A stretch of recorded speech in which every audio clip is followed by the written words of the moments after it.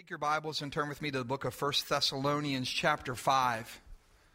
1 Thessalonians chapter 5, verses 16 and 17. The book of 1 Thessalonians was written by Paul to the church at Thessalonica. It was a seaport town in what's modern-day Greece along the Aegean Sea. At the end of his first letter, Paul gives some final exhortations.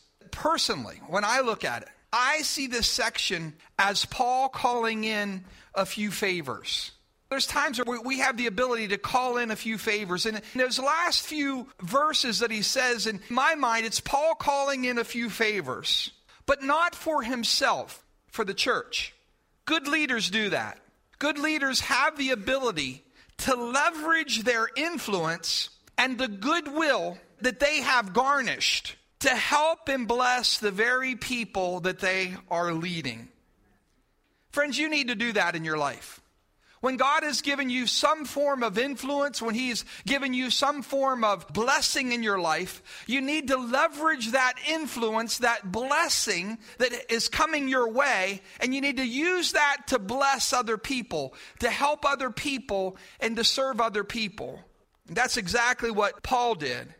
When he calls in these favors, it's not just blessing the church, but by calling in these favors, he's going to bless the very people who he's calling the favors from. Paul encourages them to do a few things. He asks them to show respect to the leaders that have been established because these guys are novices. They're new in what they're doing. And so he asks them to show them respect, to grant them respect, to hold them in high esteem. He encourages the church to get along well with one another and to show one another love and concern, to be patient with one another. He encourages them to warn the troublemakers. Sometimes there's troublemakers. There's people who they're headed down the wrong way. And sometimes the reality of it is, even in a local church, that if the people will say something to the troublemakers, you stop stuff right in its tracks. I thank God for the early years that I was here. I wish Greg and Crystal, they'll be here at second service, I'm sure. But I saw Greg and Crystal and Frank and Jackie as I was a young pastor, 26 years old. And I remember Greg and Crystal at times just kind of stomping out little fires for me. What a blessing they are. Sometimes someone would say something or do something and Greg would be like, nah, I don't think that. Well, what a blessing to have people like that. And so that's what Paul is saying to the people. He says, you warn the ones who are troublemakers. You warn the ones who are kind of going down the wrong way. You address them as the body. Don't depend on the leaders to do all of it. And he tells them to look out for the good of the whole. In essence, live your life in such a way and carry yourself in such a way that you're not the only one who's going to win. As Pastor Weed said, we talked this week, he wants a win-win situation. And that's what life needs to be. Just not you win, but in the decisions that you make and the choices that you make sure that other people win as well. Okay? You look out not just for your own interests, but for the good of the whole body. Then he makes this powerful statement. It's only 3 verses. 1 Thessalonians chapter 5, verse 16, 17, and 18. He says, rejoice always, pray continuously, give thanks in all circumstances, for this is God's will for you in Christ Jesus. On Thursday of this week, what are we going to be celebrating? Can you believe that Thanksgiving is here? It doesn't seem like it. It just seems like just the other day it was January and we're celebrating Thanksgiving this week, this Thursday. I can't believe that it's here already. As our American national holiday, it really stems back to the feast held in the autumn of 1621 by the Pilgrims and the Wampanoag Indians to celebrate the colony's first successful harvest. But even before that, the Pilgrims, because of their faith, had days that were set aside to pray, not to feast, but to fast, and to give thanks to God. Today I want to ask you a question. When you hear the word Thanksgiving, what comes to your mind? And you can slip up your hand and shout them out. Food, turkey, stuffing, family. What else? Football, a lot of work. Cleaning up, right? What else? Vacation time. My wife, she gets off a whole week from work. What on earth? How about the rest of you? How much time you get off? Paul, what do you get off? Just Thanksgiving Day. Oh, okay, good. How long you going to be off? Oh, good for you. You're off every day. Thank God for retirement, right? Thank God for retirement. When I think of Thanksgiving, here's some of the things that come to my mind. The family gathering, laughing and telling stories, turkey, food, stuffing, mashed potatoes. I could go on. When I think of Thanksgiving, I think of the Detroit Lions and Barry Sanders. It tells you how old I am. 12:30 in the afternoon, the Detroit Lions always played somebody. And I'm thinking back, I remember Barry Sanders running. He'd always have great games on Thanksgiving Day. And then at 4:30, who plays? You guys, a lot of you don't like them. The Dallas Cowboys. Huh? They got a few Cowboy fans. At 4:30, you're going to see the Cowboys. When I was a kid, that was all you got. Now, because of making more money, they have an evening game as well. And different teams play. But it's always the Detroit Lions at 12:30. At 4:30 is always the Cowboys. And now there's a third team playing. When I think of Thanksgiving, I think of shooting rifles in for hunting season. The neighbors don't like it when I do it at my house now, but it's... had to kind of give that up since we have a third of an acre lot. I think of the beginning of hunting season when we think of Thanksgiving. Sweet tea, mom's cherry cheesecake, time off for work. I think of the sales papers, the flyers. You get a newspaper and your newspaper is usually this thick. And on the week Thanksgiving, it's about this thick. And papers everywhere. Now we start thinking of Black Friday shopping. But it's really like Black Thursday. They keep moving it back and back. You used to have to do it like at 7 in the morning, 8 in the morning. Then it's 5, 6, and it's 12:30. Now it's Thursday evening. People are Black Friday shopping. Everybody going out to get their deals. I'd like to add another thing to your list when you think of Thanksgiving. You know how we do a Google search and the first thing that pops up? I wish I could reprogram everyone's brain. If there was some way I could do that today, I would do that for you. That when you think of Thanksgiving, that, well, we do think of our family, and we do think of the turkey and the smells and everybody laughing around a table. But I pray that when you think of Thanksgiving, that what would come to your mind would be God's will for my life. Because Thanksgiving is really the will of God for your life. Not the commercialized idea of Thanksgiving, but a spirit and an attitude of Thanksgiving. God wants my life to be marked, to be identified. That whenever people hear of me, when they say my name, Steve Ritchie, there should be something that says Thanksgiving about me. Not just because I gain a lot of weight and look like a turkey sometimes, okay? Not because of that, but because the spirit that comes out of me and the spirit that comes out of you is a spirit of gratitude, a spirit of thanks. May I suggest to you that Thanksgiving should permeate every part of your being and every aspect of your existence. If you went home for Thanksgiving dinner, and when you opened the door, if you did not smell the aroma coming out, you would think something's wrong. This was before cell phones, right? Now we get texts and we know what's up at the minute. But can you imagine driving home and you left a few hours early and you go into your parents' house or you go to the place where you meet and you open the door. If you did not smell that aroma that comes out, what would you think? You'd say something's wrong. I wonder what happened to mom. I wonder what happened to dad. Surely there's something going on because I don't smell the aroma. Every time I walk in here, there's an aroma. There's something that permeates the air. It's that smell it's that Thanksgiving smell. In our lives, what should permeate the aroma of our lives should be this spirit of thanksgiving. I read this statement concerning God's will this week. It said, God's will is the believer's law. Let me say that again. God's will is the believer's law. Once I discover what God's will is, what are my options? There's a lot of times in life where we're questioning, I wonder what God wants me to do. I wonder which choice God wants me to make. I wonder which way God wants me to go. But once you discover what God's will is, what are your options? Once I discover what God's will is, I have two choices. I can obey it or I can reject it. Sometimes it's easier for us not to know His will because we have our own will and we want to do our own thing. And sometimes it's easy to act like we don't hear or don't know what His will is, when in reality we do. But as of today, all of you have been informed. You are without excuse. You know now what God's will is for your life. His will for you is very clearly expressed in this portion of Scripture. And so now you have a choice. You get to decide if you want to follow God's will or if you want to reject His will. If you follow God's will, what's that called? When I do what God wants. Obedience. When you reject God's will, what's that called? There's another word for it too. Rebellion. There's another word. Sin.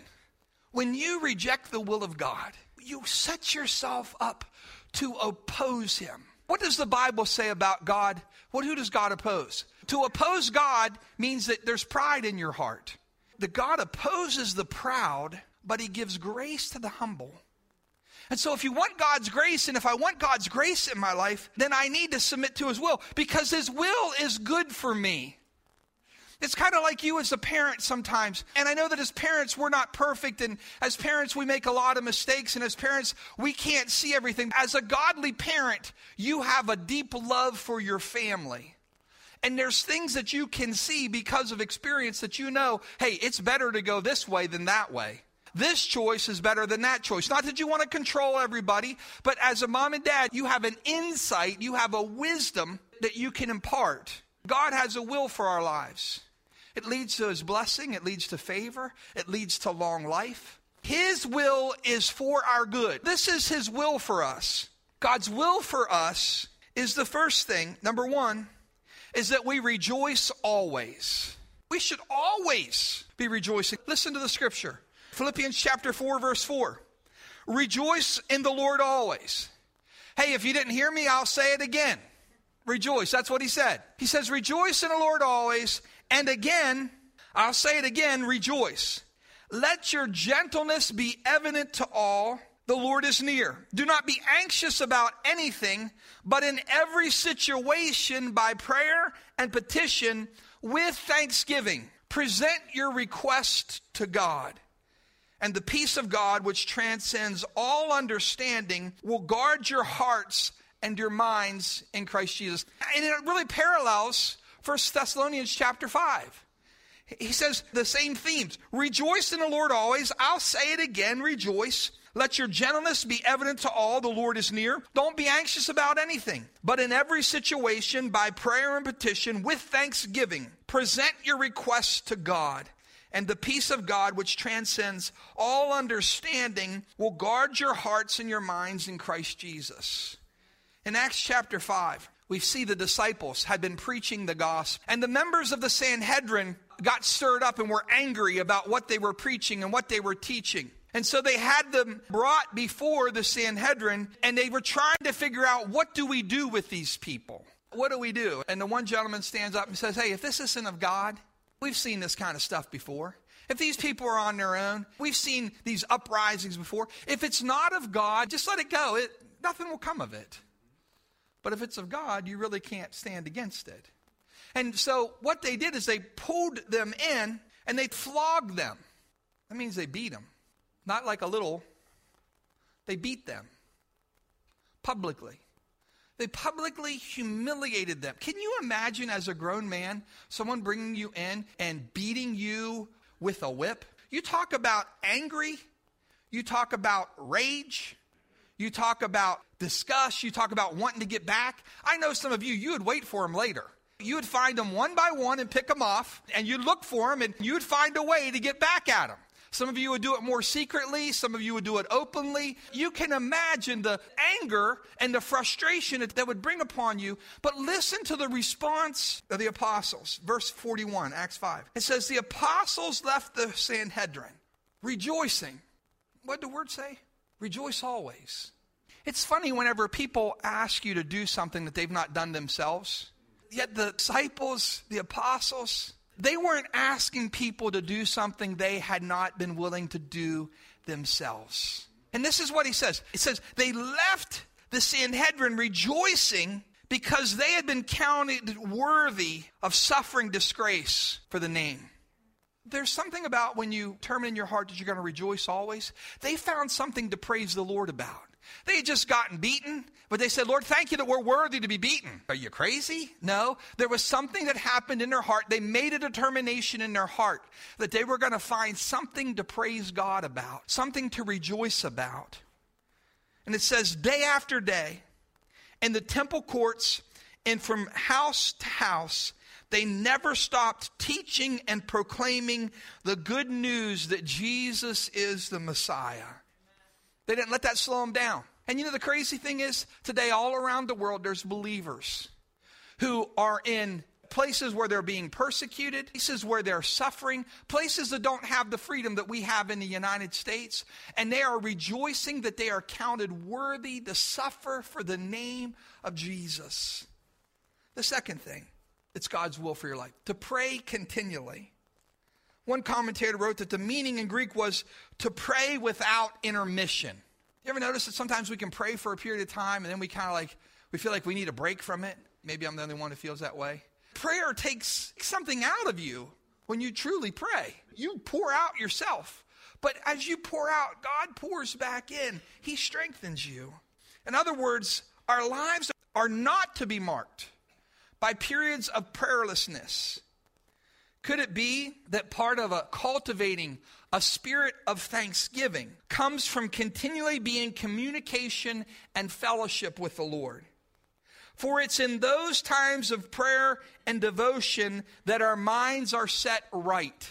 If you don't have communion with God, then the world is going to be the one that influences you. Then your thoughts are going to be what influences you. Then your emotions are what's going to influence you. A lot of us have some bad emotions. Our emotions left to ourselves they don't necessarily line up with the Word of God. They're affected by our flesh. And so what we see here is whenever you allow the Word of God to come into your heart, when you spend time in His Word, it's almost like that plumb line. When you spend time in prayer, it is that plumb line that adjusts your life. And so as you spend time in God's Word, it shows you that what you're thinking, your thinking's not right. Hey, your attitude is not right. Hey, what your response to this situation is not lining up with the Word of God. And so we are to pray continually. And then the third one is to give thanks in all circumstances. God's will for you and for me is that we give thanks in all circumstances. Verse 18 says, give thanks in all circumstances, for this is God's will for you in Christ Jesus. When we give thanks, it's not just when things are going my way. We give thanks not just when I get what I want. We give thanks to God not just when He answers quickly. Any of you struggle whenever God's slow to answer? Well, a lot of times when He answers quickly, we're like, oh, praise you, God. Thank you, Jesus. But what about when His answer is delayed? What about when God's answer is no? I like to give thanks whenever He says yes. But what about whenever He says no? What about when God says wait? How is it possible to give thanks to God whenever I can trust Him when He says no to something that I'm questioning about? Well, I didn't think that was that good anyhow, Lord. But whenever I think that I know what's good, I struggle when He says no. I struggle when He says wait. Anyone else there? When He says wait. When He says you just keep doing what you're doing, and He says you wait a little bit. Lord, why can't we just speed this up? Let's get with the program, Lord. I'm ready. I hope you are. When He says no, He wants us to continually have a spirit of thanksgiving. When He says, I'm going to take you around that mountain again, you're like, oh, crud, I don't want to go around this thinking. I've already been there and done that, Lord. I think we should move on to the next one. I think we should move on to the next circumstance. I'm ready to move forward. But when God says no, how is it possible for us to continue to give thanks in all circumstances? It's possible because we trust in the character and the nature of our God. We believe that He's good. We believe that He has our best interest in mind. We believe that everything He is doing, that He is the master, that He is in charge. Things aren't out of control in His universe, that He has not forgotten me. He has not forsaken me. He's not turned His back on me. He's not angry with me. He's not disappointed with me. He just simply told me to wait. And there's some reason why He's doing that. And so when He does it, we give thanks to Him. How many times do we say this? Romans 8:28. And we know that in all things, not in the things that make me feel good, not in the times that I get what I want, but in all things, God works for the good of those who love Him, who've been called according to His purpose. Listen to this. For those God foreknew, He also predestined to be conformed to the image of His Son, that He might be the firstborn among many brothers and sisters.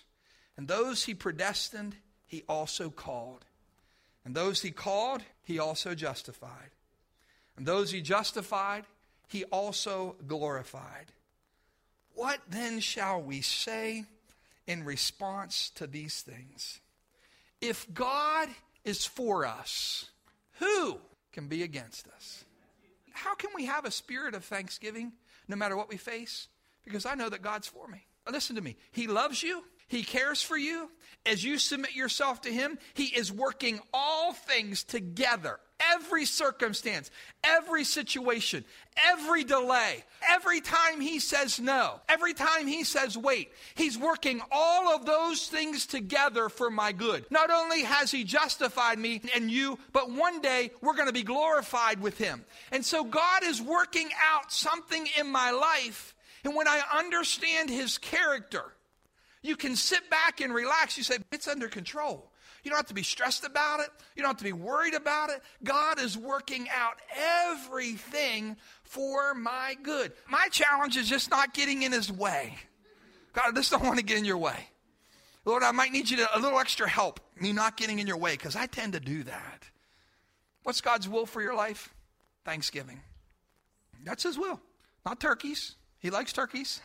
Some of you might like ham. Vegetarian, I don't know, tofu, turkey or something. God's will for your life is that you rejoice always, that you pray continually, and that you give thanks in every single situation.